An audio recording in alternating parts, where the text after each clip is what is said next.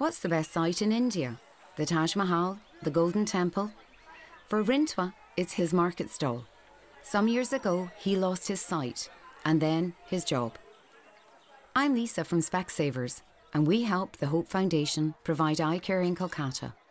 Rintwa was found to have cataracts. The charity performed surgery, which gave him his vision back. He regained confidence and returned to work.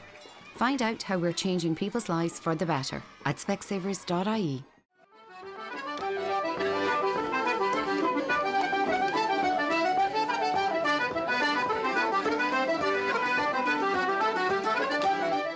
Tony Downey, born in Dromahair, County Leitrim. I taught in England for 40 years, first in 2 London schools, then 2 colleges in Birmingham, deputy head in the Black Country, and finally head teacher in Burton. I told lots of stories. I loved it. Then came time to retire. I began to write as an accidental hobby. The first short story was nervously shared with a few friends who encouraged me to keep going. I did, and soon a collection of stories was emerging. So here it is, for anyone interested in this man's journey from Leitrim to Birmingham. I suppose the subtext is that Leitrim is often overlooked, and those taking the boat are also overlooked twice. This is a glimpse into their journey. As retirement approached, I didn't want to be a consultant or an Ofsted inspector. I opted to learn to play traditional Irish music on the flute. And so began a slow, very late apprenticeship. I'm a firm believer, I have to be, in the promise that patience and perseverance got the snail to Jerusalem. The stories are scarcely veiled, semi-autobiographical stories about Leitrim to Birmingham. Fair day in Dromahair. There were 2 radio stations that we listened to, Radio Éireann from Athlone and the BBC Light. The sponsored 15-minute programmes on Radio Éireann all had their own distinctive style. One, for example, only played Frank Sinatra, while the problems aired and shared in the letters were solved. Well, aired anyway. The other programme that stood out was sponsored by a music store, Walton's. Walton's played only Irish melodies, and as I recall, began with, "This is the Walton's programme, your weekly reminder of the grace and beauty that lies in our heritage of Irish songs, the songs your fathers loved. If you feel like singing, do sing an Irish song." "Hello, good evening and welcome," was the calling card of David Frost, the BBC broadcaster.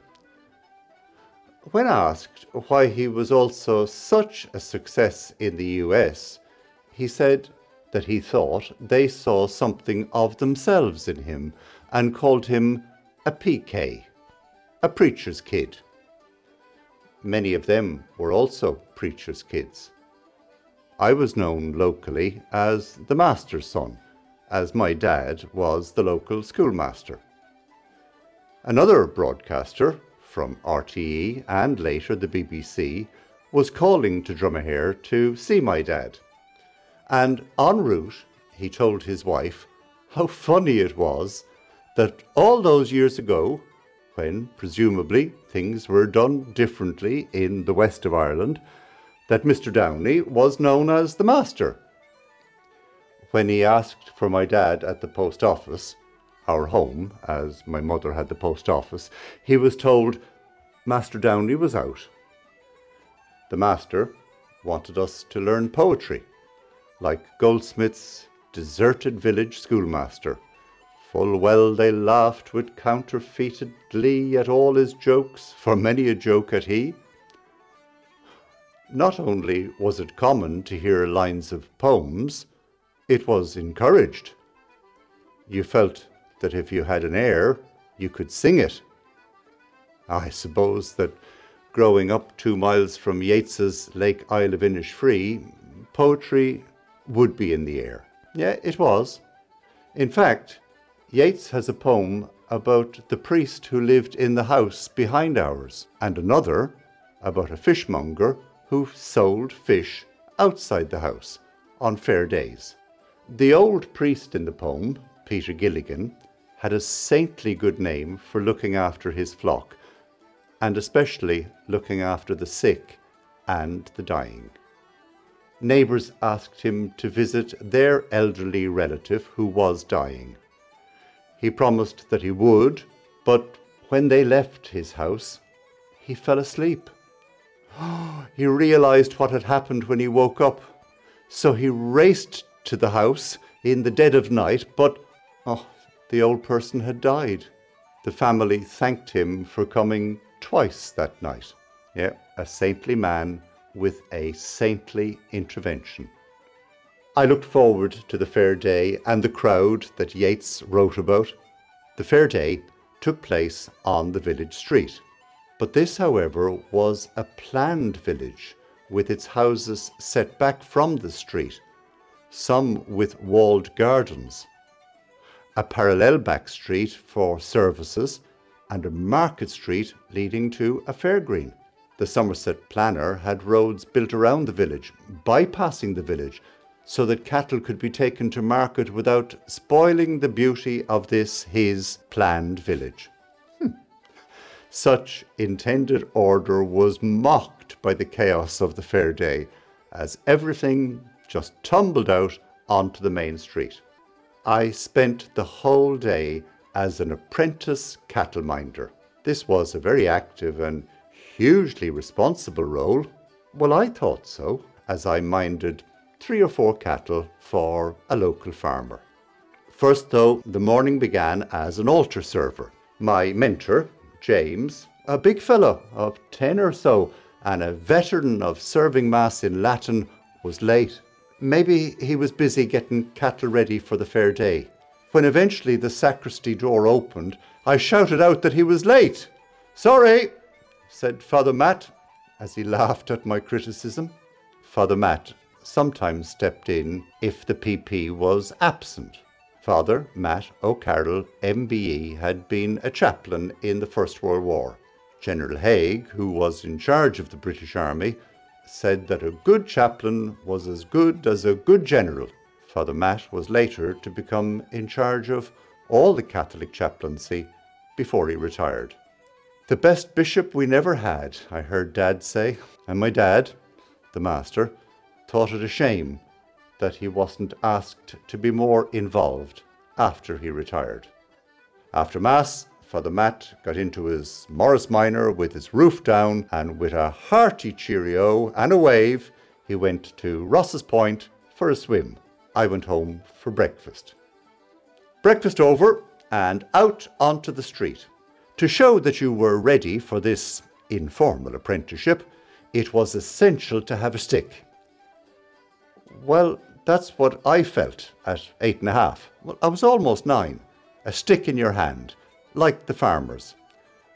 Although, when I tried to whack the stick, like them, with authority on my Wellingtons, I often just hurt my leg. Maybe it would improve when I got into long trousers, or just hurt less. Sponsored by Expressway. With My Expressway, free travel pass holders can reserve their seats online at expressway.ie or at our ticket machines in stations. Think you're not smart enough to own a smartphone? Well, think again and think Doro. Doro phones are designed specially with the older person in mind. They're easy to use with louder sound and larger text. Plus numerous state-of-the-art features that don't compromise on performance or quality. To learn more about the full range of high-tech Doro phones, visit doro.ie. Doro phones. Make friends with innovation. Given, though, that the Somerset planner had been ignored, yet there was an order to the fair.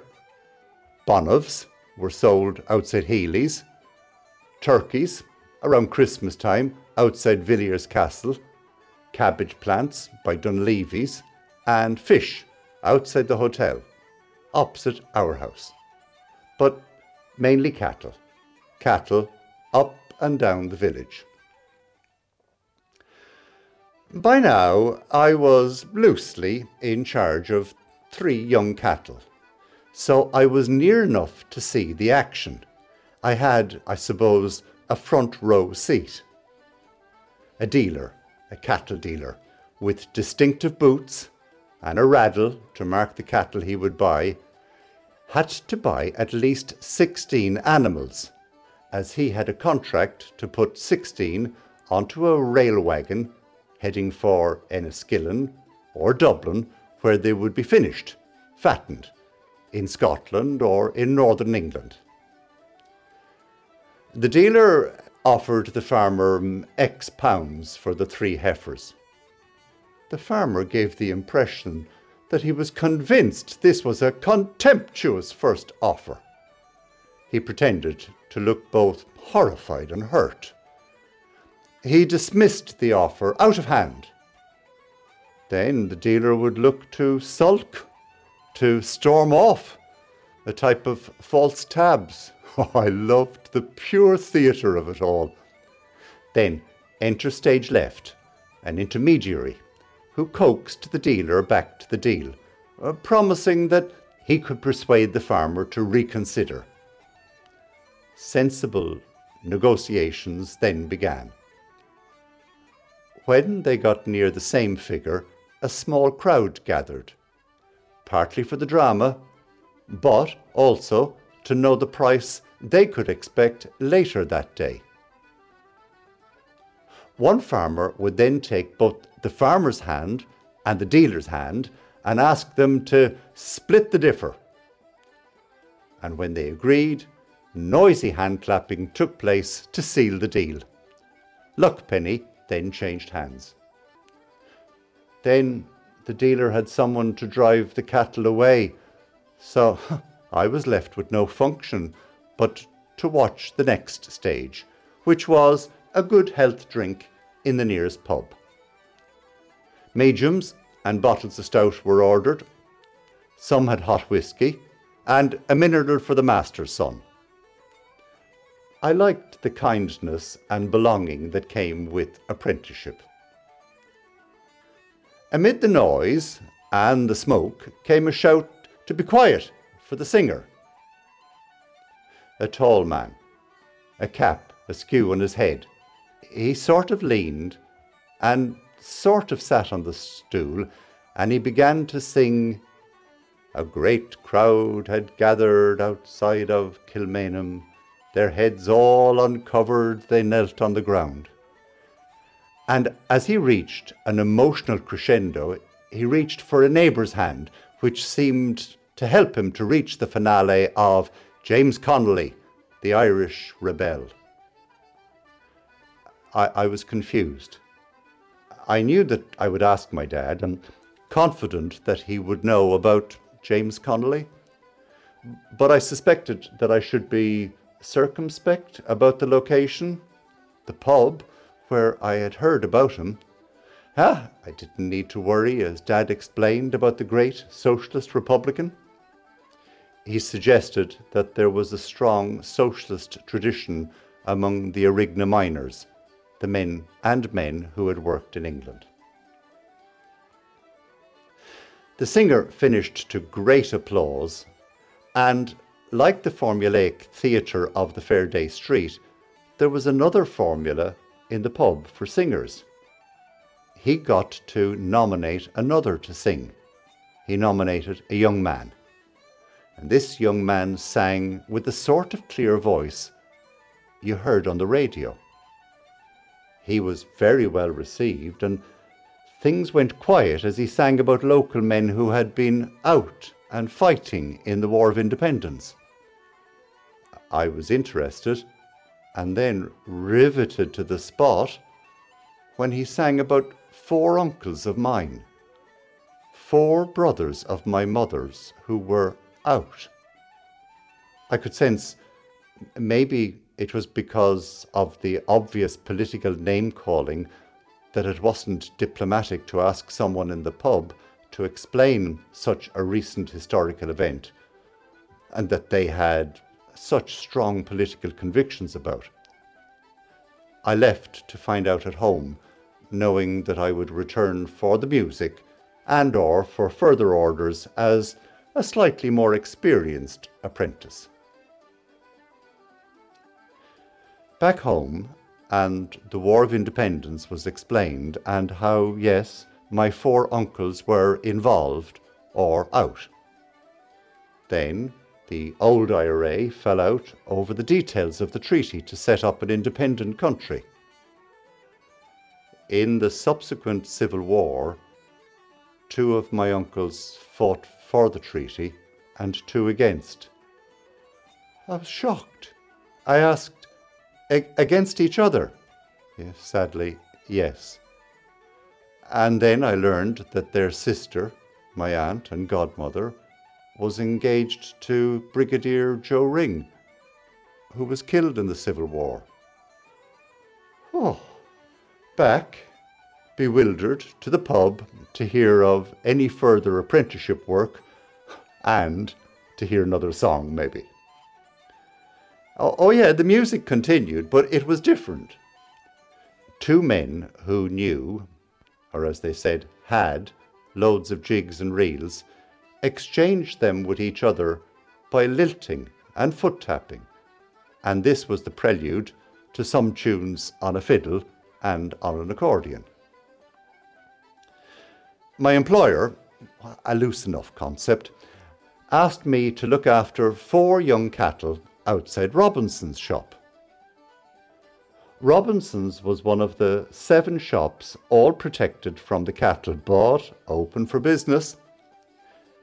I felt that this was my responsibility because my employer designated that spot. But another youngster felt that that specific pitch was his. We argued and fought for the privilege of minding these cattle. Falling onto the very dirty road, well, it was fair day, and there were lots of cattle as we scuffled.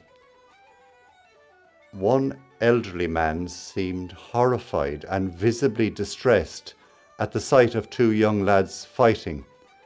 He was shaking. He intervened. He told us to stop. And then, overcome with emotion, he said that it reminded him of his time in the trenches in the war.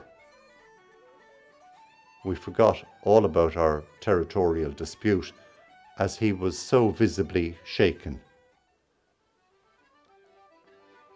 I was terrified by what he said, and all these years later, I find it hard to say what he said. In fact, I've never told anybody what he said.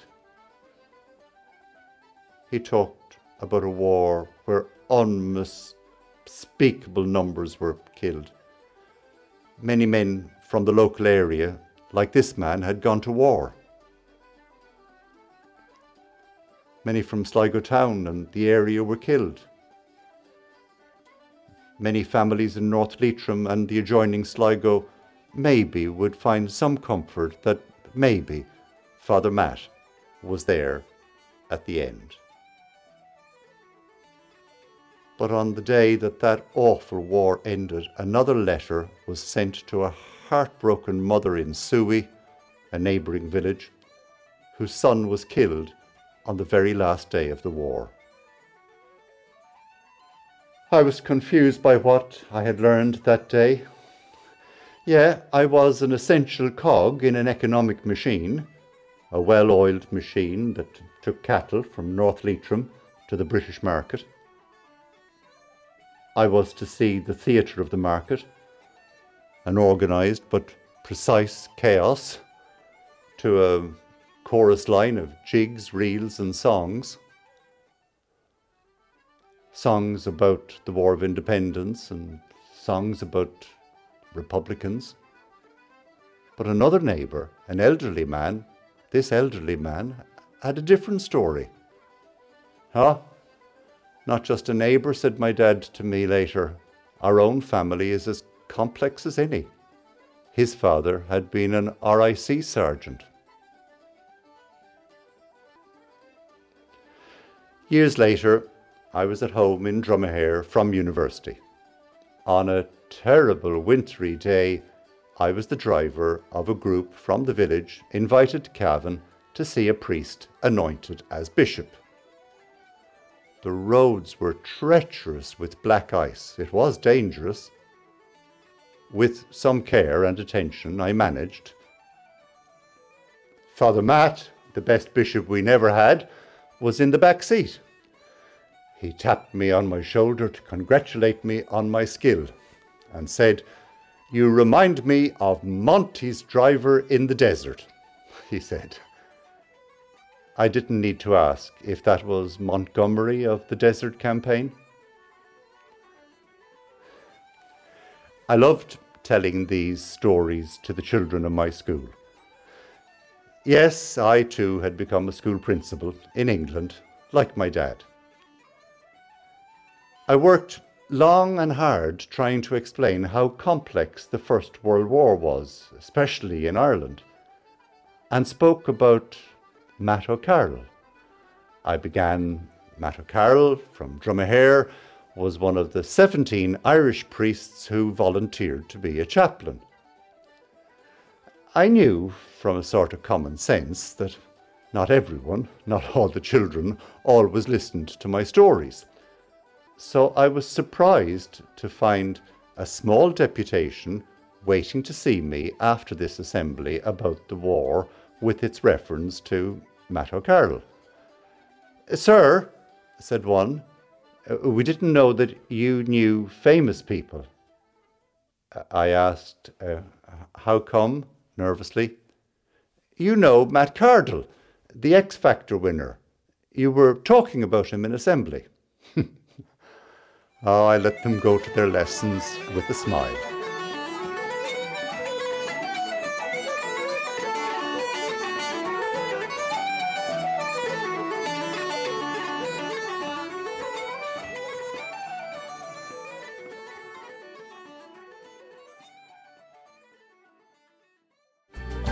Sponsored by Expressway. With My Expressway, free travel pass holders can reserve their seats online at expressway.ie or at our ticket machines in stations.